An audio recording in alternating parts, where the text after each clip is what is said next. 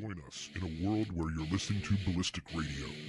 Sit back as we discuss hard lessons from the best and brightest the personal defense and competition shooting industry has to offer. Let us help you help yourself, no matter where you are on your personal path. Ballistic Radio is brought to you by Centurion Arms, hard-use rifles and accessories at easy day prices. Visit them online at centurionarms.com. Now here's your host, John Johnson. Welcome to Ballistic Radio, brought to you by Centurion Arms, hard-use rifles and accessories at easy day prices. Visit them online at centurionarms.com.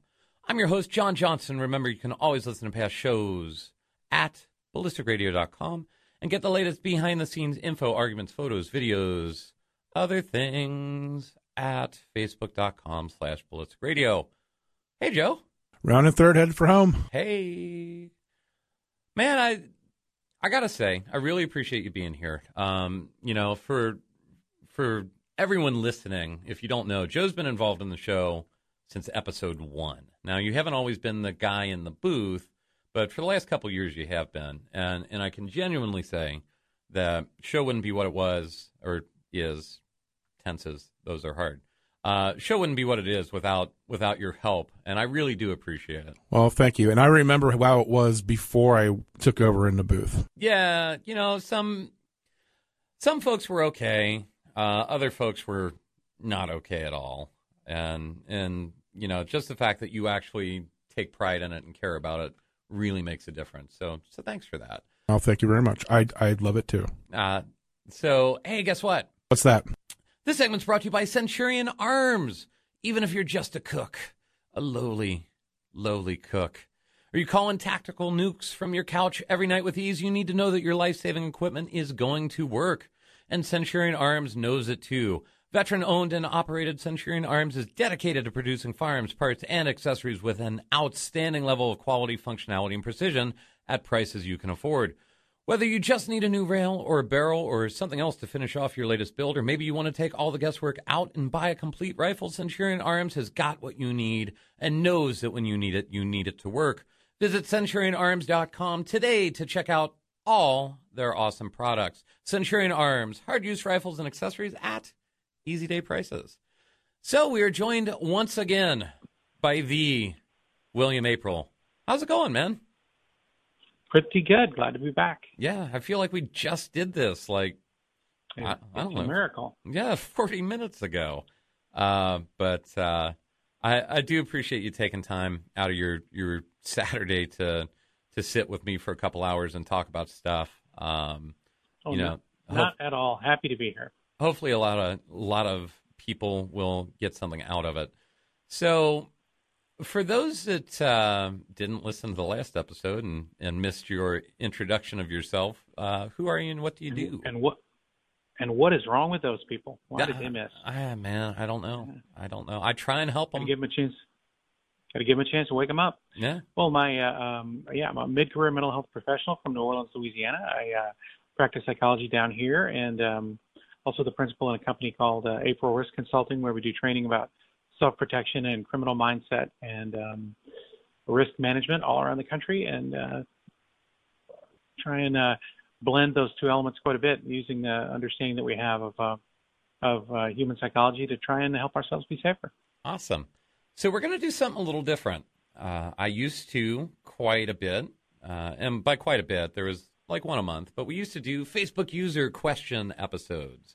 And I haven't done it for probably at least a year, and we're going to bring that back, or at least we're going to try and bring it back. We're going to see how it goes. But the format's going to be a little different in that instead of having a co-host that I'm answering questions, I actually think that the guests oftentimes have more useful information and insight to bring to the discussion than I do. So I'm going to ask you some questions. Maybe I'll chime in, maybe I won't. Depends. But if you're ready, I'm ready. So I'm ready. I'll hit you with the first one. And I apologize. I believe this is Michael Baird asks, how can someone best prepare themselves to understand the type of violence they might face? How do you make the mental parking space for the types of people you'll face? That's a great question, because looking across the line from sort of a normal human development to a kind of person who's developed in a completely different way You almost have to think about a sort of someone raised on another planet, let's say, different experience of gravity, different experience of sunlight, different experience of everything. And you can't well, let me rephrase that. You can't assume that there's a shared level of any kind of experience. Well, someone would never do this to me because our commonality as humans means that I would never do it to him, and so of course he'll get that. Well, you don't really get that assumption. It doesn't come with it's not prefix. It doesn't come on the menu. And that's a hard part to look at someone and say, I can't count on his reactions being anything like mine under any circumstance. That's a little unnerving to look at someone who looks like you, 2 eyes, 2 ears, 10 fingers, and think, wow, he might have an absolutely different approach to, say, the value of human life. That's a little unnerving. And it starts with the notion that each of us has a completely unique upbringing, and we have to remember that we're not sharing them necessarily. Our values aren't generalizable, meaning that person you bump into in the hallway might literally be somebody who will crack you in the head for bumping into them, whereas that would never cross your mind. And so we have to get that reality firmly affixed. That's the parking spot he's talking about, so that we're not shocked into inaction when something we would never do happens. So, expanding on that just a little bit, so you sort of define the issue and why the issue happens, but as far as the preparation goes, to go like, oh, I need to be able to do this thing. Well, how do I do this thing? How do I, it's simple, but it's not easy, at least in my opinion. How do you shift your way of thinking? What are some of the exercises that you can do, or what are maybe some of the personal research do you need to do to, I guess, prepare for that? The most important thing to try and eliminate is what we call the latency. Something happens, and there's a processing pause, right? I see this odd behavior. I see an aggressive action, and there's a processing pause. The more you are identified around, this could be dangerous, right? This could be a threat. The quicker you can respond. What we don't want to have happen is like in the olden days when some computers used to be slow, you'd hit enter and the computer would power down and then come up to speed. We don't have time for that. Whatever's going on, if it's a threat, you got to respond right now. I mean, right now. And so to get that latency as short as it can be, you have to have accepted that things that you can't understand can happen to you right now. And they're not waiting for you to catch up. The world is providing input like a pitching machine. It doesn't love you. It doesn't hate you. It's just pitching. But you have to be ready to stand there and take the pitches. And that to me is a measure of how much of reality do you accept. The longer the latency, the longer the pause before you can start responding, the less acceptance of reality there is. And so the organizations like the Secret Service obviously spend years and years and years perfecting this talent to hone the shock threshold of their agents, so that when something happens, there's virtually no latency. They go from observation to action, and none of this what the hell's going on phase. And so the most dangerous time for us is in the what the hell's going on phase, because we're not defending ourselves. We're not defending ourselves, but we're not really processing information either. So we've got to work very hard on accepting the world so that we can respond to it faster. Do you think that you could sort of discuss how Klein's recognition prime decision model plays into that, in our context or for us? Yeah, it's there's the sense that the deeper your understanding of a background subject, the quicker you can start to take its measure. It's kind of like if you've never seen a car accident and one happened right in front of you, you don't really know quite what to do. Well, if you're a 25-year EMT and there's a car accident right in front of you, you know exactly what to do. There's a rootedness in the knowledge of what will help and what won't help, and it allows you to dismiss unhelpful actions almost immediately. So there's always going to be a level where a depth of expertise makes us safer.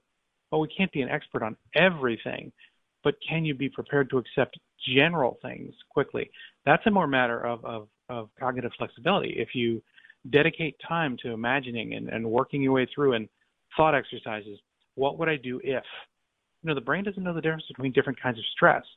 And if you can visualize very well, you can actually expose yourself to proxy stress that will help you perform at a higher level if the thing you imagined actually happens.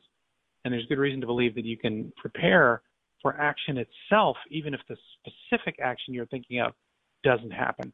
Just imagining yourself handling crises actually can help you do it better. Huh. We got about a minute left in this segment, so I'll ask like a simple kind of yeses? That's not a word. Yes or no-ish question. But so do you think that with that in mind, that exposing yourself to more either video or written accounts of violent encounters is helpful in the long term? Absolutely. Yeah. Absolutely. I use the newspaper. I look at the newspaper every day, and I look for an event that has some relevance with my life, right? Man robs dry cleaners. Well, I go to the dry cleaners, and I can visualize myself in that circumstance. What would I do if? Where would I be standing when? What would happen if? And troubleshooting through that is actually it's sort of like shadow boxing for your mind. And it helps you build that parking spot of, hey, this might happen. And if I have some familiarity with it, I might do better. Awesome. Right now, we're answering your questions with William April of April Risk Consulting. You're listening to Ballistic Radio. Welcome back to Ballistic Radio, brought to you by Centurion Arms, hard-use rifles and accessories at easy day prices. Visit them online at centurionarms.com. This segment brought to you by Wilson Combat. Wilson Combat, makers of the finest custom 1911s and scatterguns since 1977, a legacy of quality, innovation, and service. Learn more about their firearms and accessories, as well as the EDC X9 series of firearms, which offers discriminating shooters 1911 match-grade accuracy, superior ergonomics, and concealability with modern service pistol capacity, as well as reliability at www.wilsoncombat.com. So we're answering your questions with William April of April Risk Consulting. That was a pretty good one to start with. I always kind of like... That was a great question. Yeah, I'm like, that was awesome. I'll try and pick another good question. So this one comes from Rick Remington, who is an awesome dude and an awesome instructor out in the Pacific Northwest, if you happen to be out that way. And the current reigning tactical conference champion, considering there wasn't one this year, so I guess it carried over.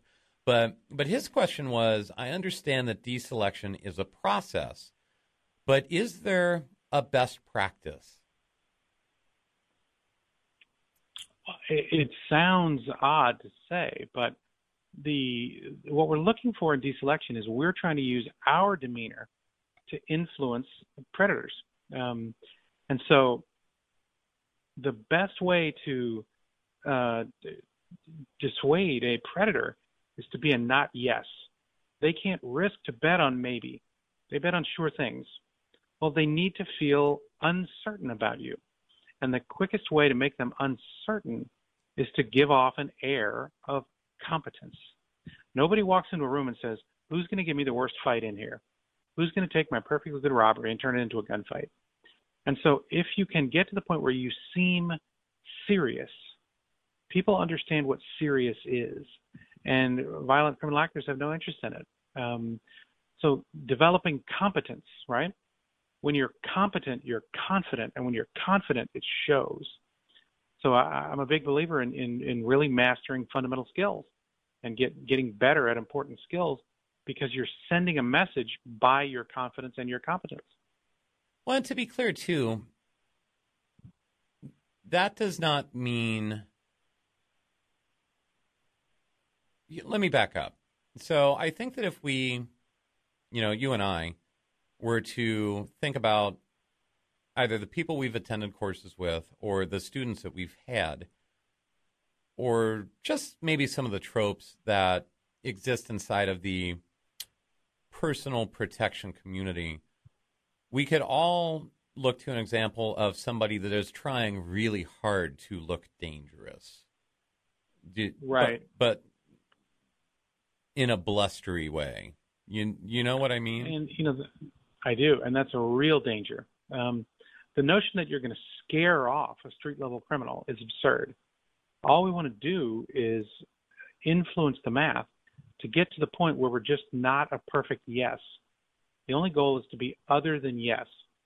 That when you walk into a room and you're looking for somebody that has jumper cables, you're just looking for somebody that has jumper cables. You're not looking for a specific kind of person. And so, the notion that we're going to find some method of being where street-level criminals are going to look at us and say, oh, no, I would never mess with that person. That's a bridge too far. All we're trying to do is influence the decision and, frankly, pass their attention on to someone else.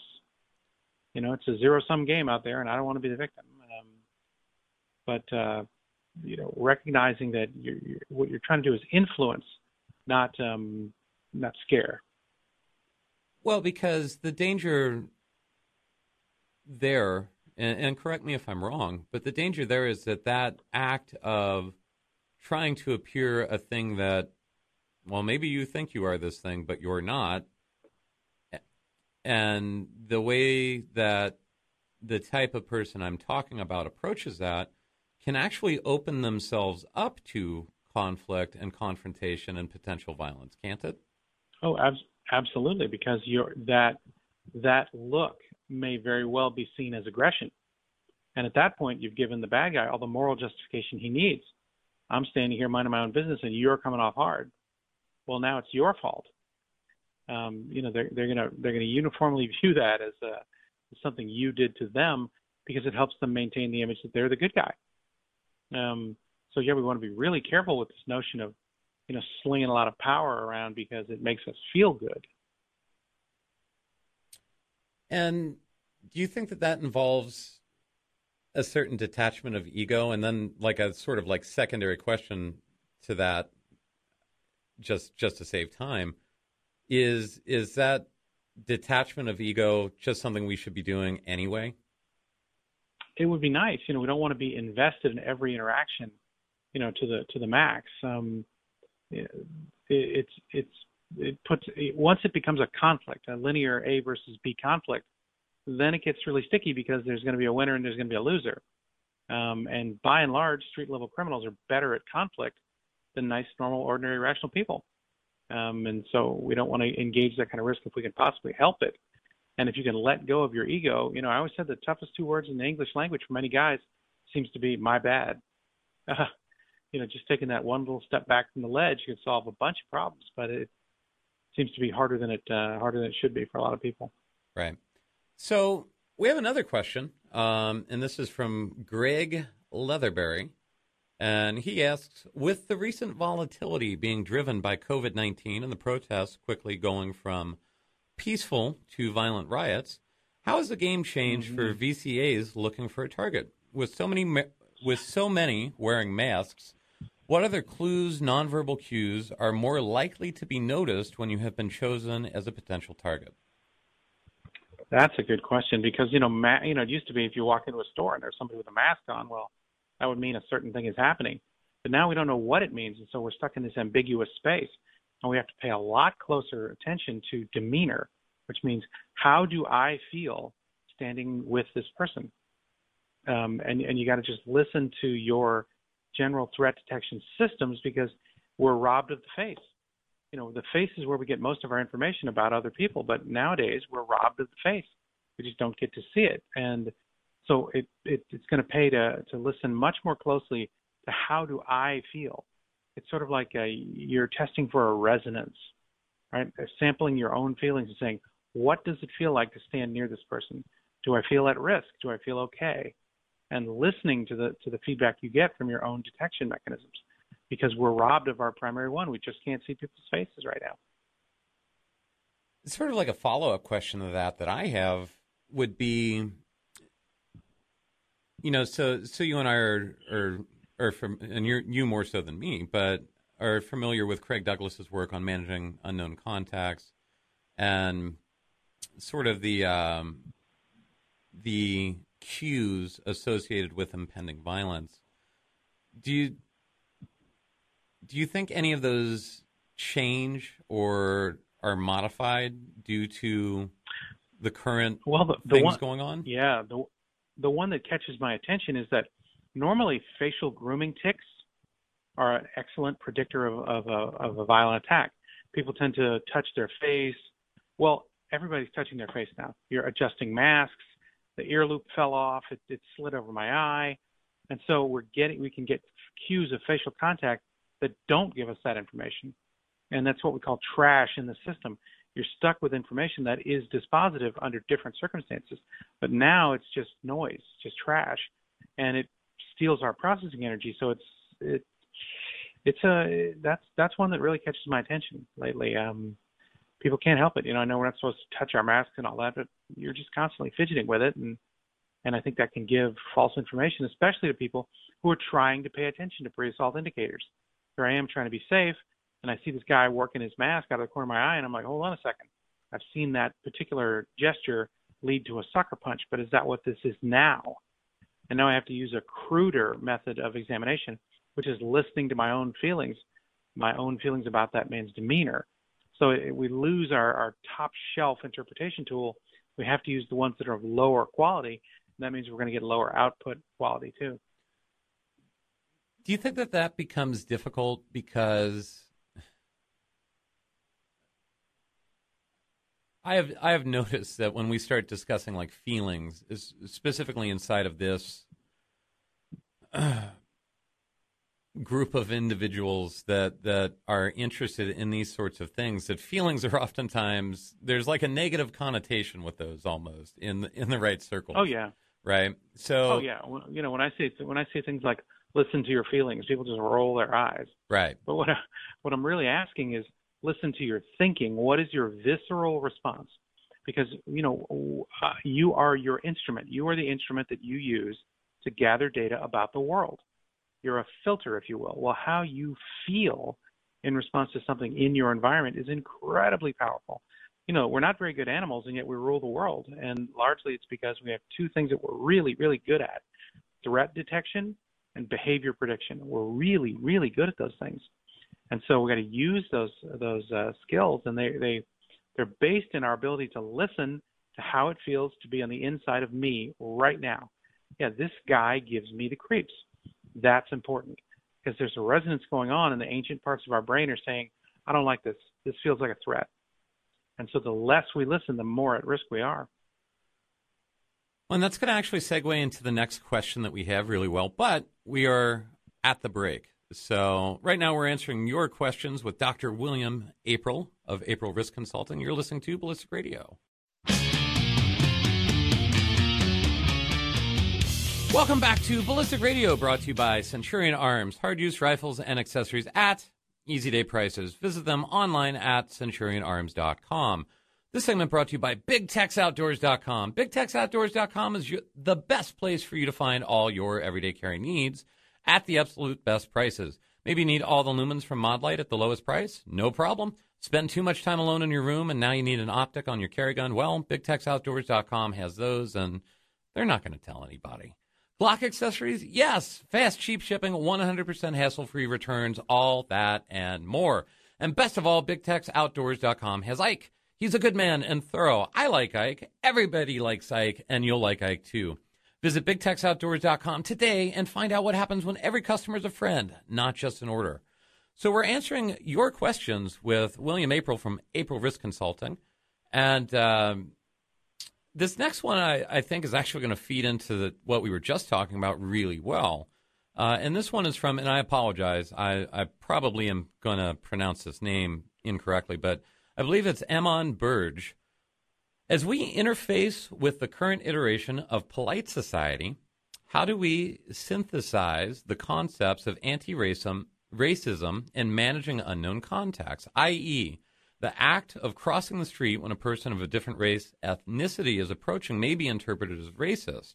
However, maintaining appropriate distance is a key tool of managing unknown contacts. How can we reconcile the dissonance?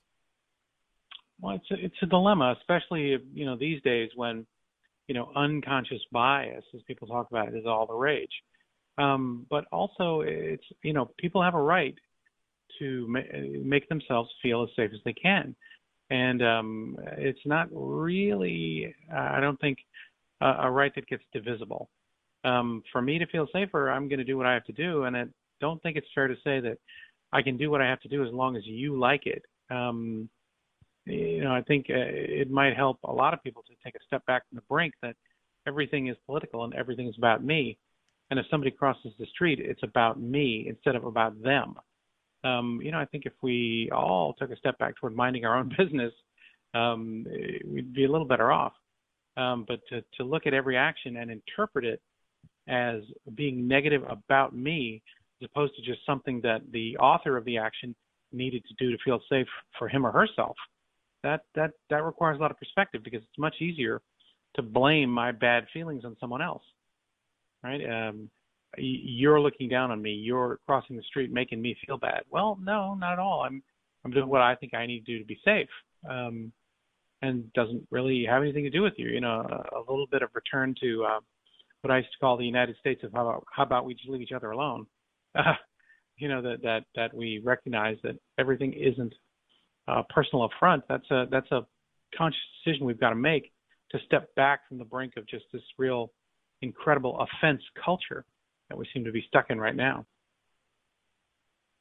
Well, it seems to me that it's sort of like a byproduct of everything that's going on right now, and even a byproduct of our own community, is that we are incredibly willing to enforce our own boundaries on other people, but also equally unwilling to accept someone else's personal boundary. Does that make sense? Oh, absolutely. I mean, it's one of the painfully stupid things that we do as people, to say that, I'm going to want to govern your behavior, but I'm not for even a second going to let you try to govern mine. That's a little unusual, and yet pretty common. I think it speaks to this notion that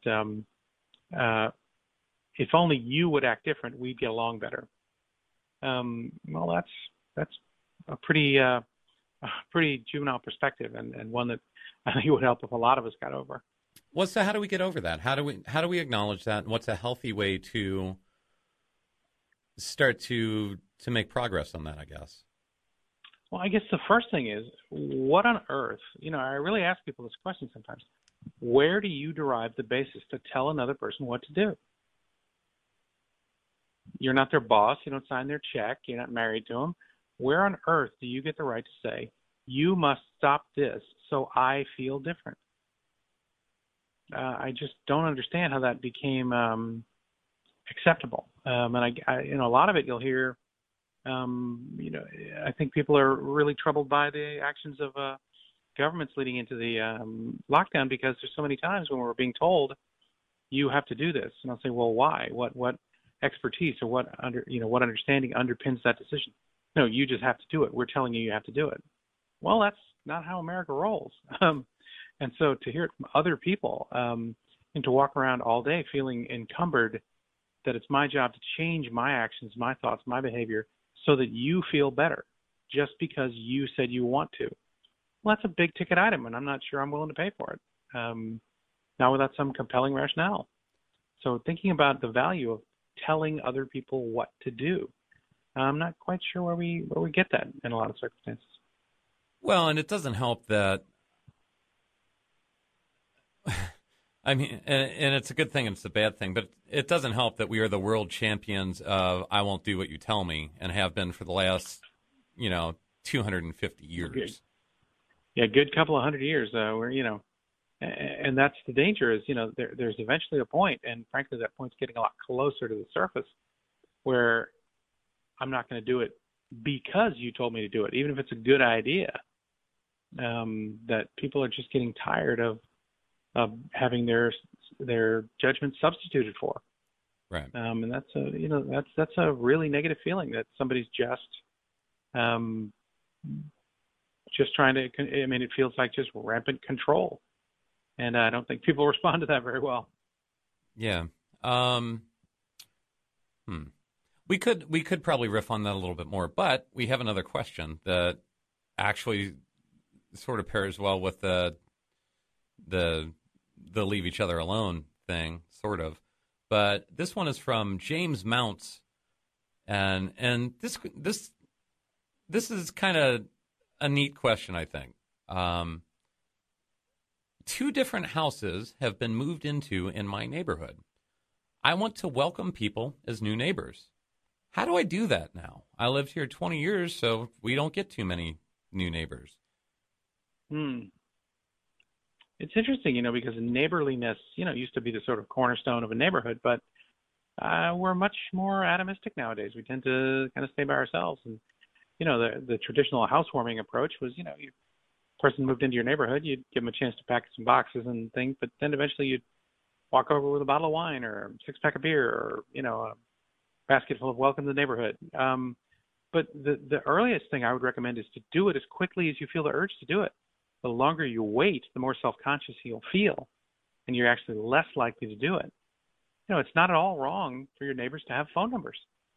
And how's he going to get your phone number except from you? Hey, your house is on fire, Bob. That information would be really valuable. So, to walk over and say, hey, this is how you get me. This is my wife. Here's my cell phone. If you need anything, give us a call. But quickly, do it quickly so that you don't start to feel odd.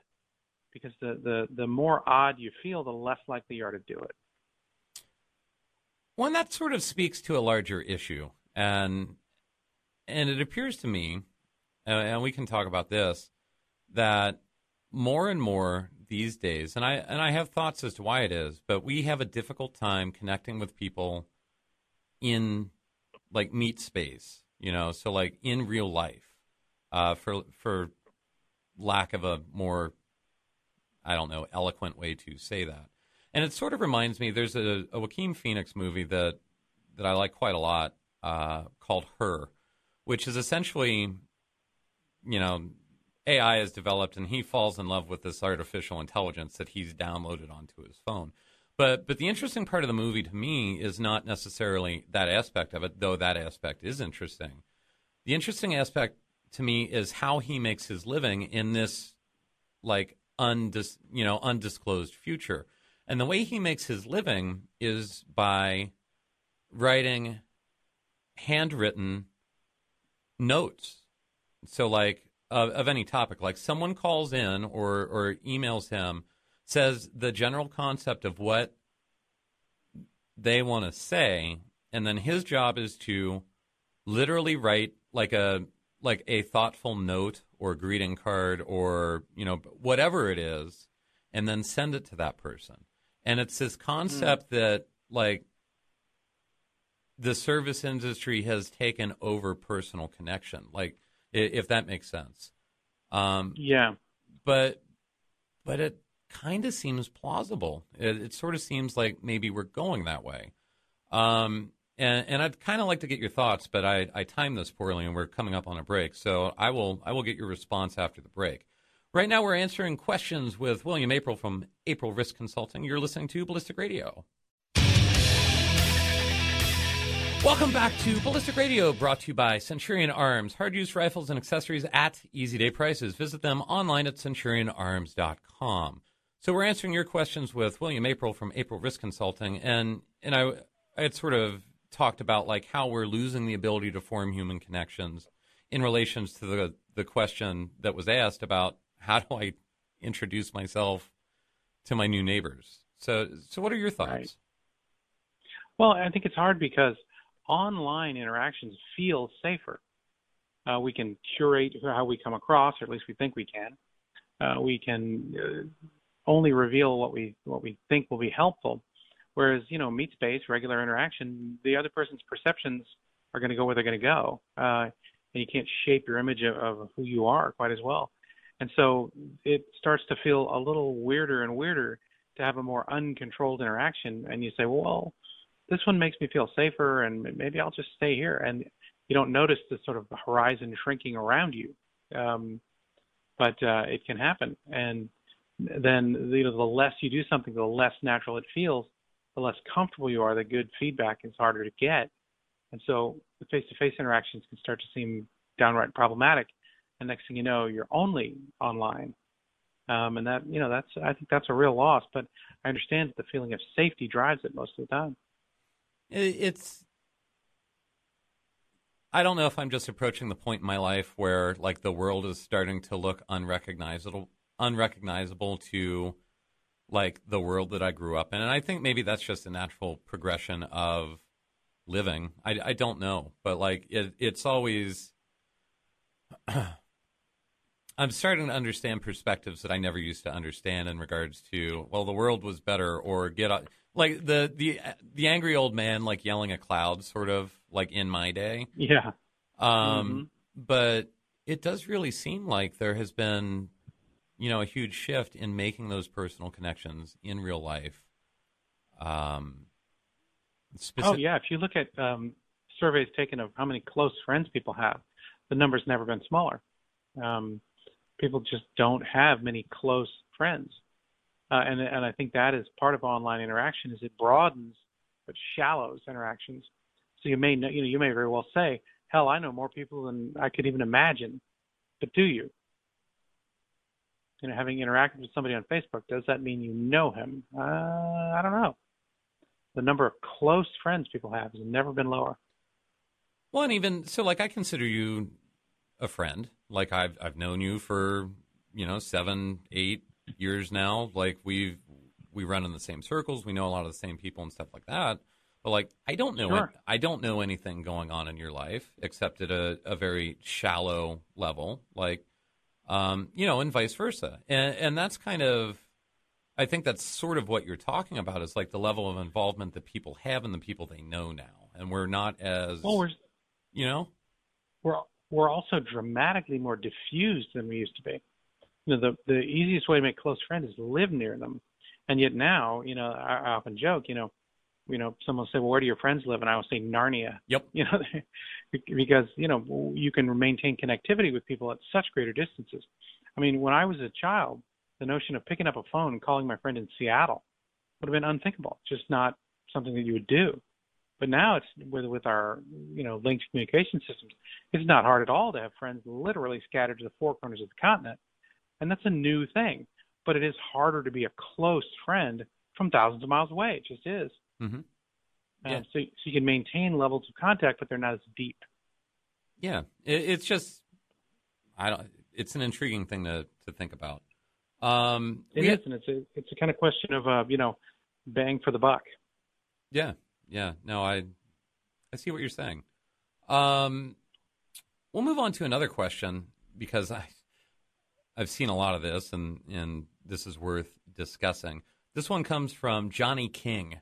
What, if any, equipment and gear have you changed throughout this season of unrest? Is there another level of awareness and mindset that we need to be thinking about going forward? Well, I can tell you one big change for me. I remember very well the LA riots and what happened to Reginald Denny. So I am not going to submit to being stopped at a roadblock. These floating roadblocks that people are establishing to try and cause conflict. I carry a giant bear spray dispenser, and I'm going to spray the people that try to stop me on the highway. I'm not getting stuck in a traffic jam by people that I don't know on a highway. That strikes me as manifestly dangerous. And so I'm not going to tolerate that. So adding a giant bear spray to my car carry, yes, that's a big change. Well, and for me, taking the advice of Chuck Haggard, by the way. Yeah, no, and he's someone who's worth taking advice from. And for me personally, there's been, and I'm not doing it right now because I don't feel the need to, but the fact that it even crossed my mind that this might possibly be useful, during the start of the pandemic season, I guess we could call it, when things were much more uncertain and things were much more scary, like back when there was nothing on the shelves, and like our grocery stores were starting to look like the grocery stores you would see other places in times of unrest. I started rolling around with like a bag gun, like the concept of a PDW, personal. Yeah, I know. Yeah, I know a lot of people were starting to carry rifles in the car just in case they found themselves in the middle of chaos. Yeah, and that's, I kind of was like second guessing myself about that at various points, because for years I've railed against those. I've thought they were ridiculous. in like sort of like a masturbatory fantasy of like, yeah, that's great if you can get to it, but the handgun on you will do for what violence in the U.S. actually looks like. But then all of a sudden I'm thrust into this, set of circumstances that is novel, at least in my lifetime. And it's like, well, the time to need it is not the time to decide that I wish I had that, and what was also interesting to me is, seeing someone like Craig Douglas post pictures online, like he had a bad gun set up, and I think of Craig as one of the most dangerous and capable and intelligent people inside of this community at all. And I don't presume to know his reasoning. I didn't ask him. He didn't tell me. So, his reasoning could have been entirely different than mine. I wouldn't presume to know. But the fact that that was even a concept that he was exploring, was really, I don't know. When somebody that squared away starts to be afraid of the same thing you are, it would be important to pay attention. Right. Because it means that his risk assessment is changed. We're not talking about a street crime that you probably can solve with the pistol you have on you, but you might find yourself in a space where you need more to solve the problem that you found. Right. So would you say that it is completely useful to have your risk assessment be a mobile thing versus a fixed concept that does not take in new information?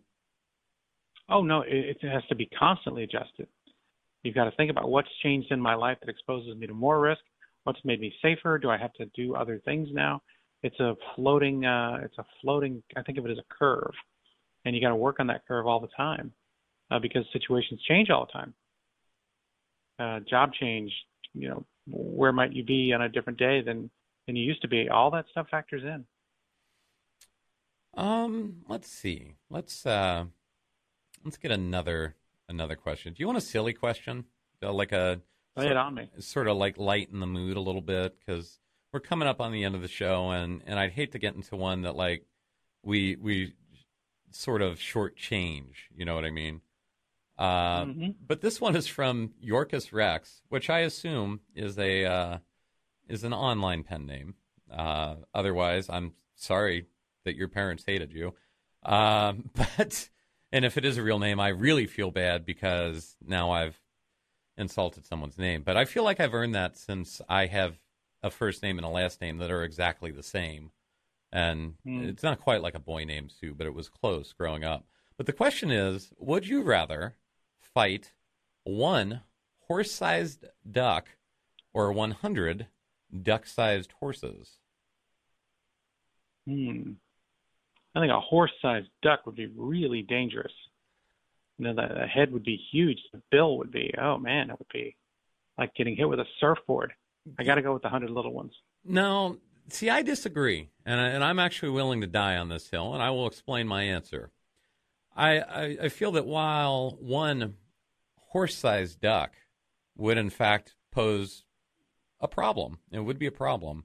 If you think about the sheer numbers of 100 duck-sized horses, like while they might not be able to do much damage at once, quantity has a quality all its own, and I don't carry 100 rounds of anything on my person, or even in my bag gun. Yeah, you got to figure though. If I could kick a horse-sized duck, I could probably do some damage, but I don't think kicking a horse-sized duck would hurt it at all. That's a couple 1,000 pounds of duck. That would be hard. Yeah, it sounds delicious though. Yeah, I don't know. Well, we'll have to save further discussion of that for a later date because we are, I guess so, at the end of the show. It's a silly place. We should. We'll never get to the bottom of this. No. So if people want to find out more of your thoughts on the horse-sized duck versus duck-sized horse dilemma, or maybe even more, I don't know, pressing matters, where can they find you at? Where can they train with you at? Yeah, they can find me at April Risk Consulting, which is APRILL Risk Consulting, or on Instagram. Every day I post little nuggets for people to think about and take a little tactical minute to get your mindset right. And also on Facebook under the same name, April Risk Consulting. Those are great places to get your feet in the water and think about coming out and taking a class. All right. Man, I really appreciate you coming on. This is a lot of fun, and I'm sorry that there was such a pause in between appearances on the show. I will try and fix myself as far as that goes. Not at all. I do appreciate it. Yeah, no worries, man. Well, hey, be safe. Enjoy the rest of your weekend, okay? And you too. Have a great day. All right. Hey, make sure you check out our website, ballisticradio.com, like our Facebook page at facebook.com/ballisticradio. And hey, keep leaving those 5-star review on iTunes if you think we've earned it. It really helps us out. Thanks for listening, everyone. As always, be safe and see you next week.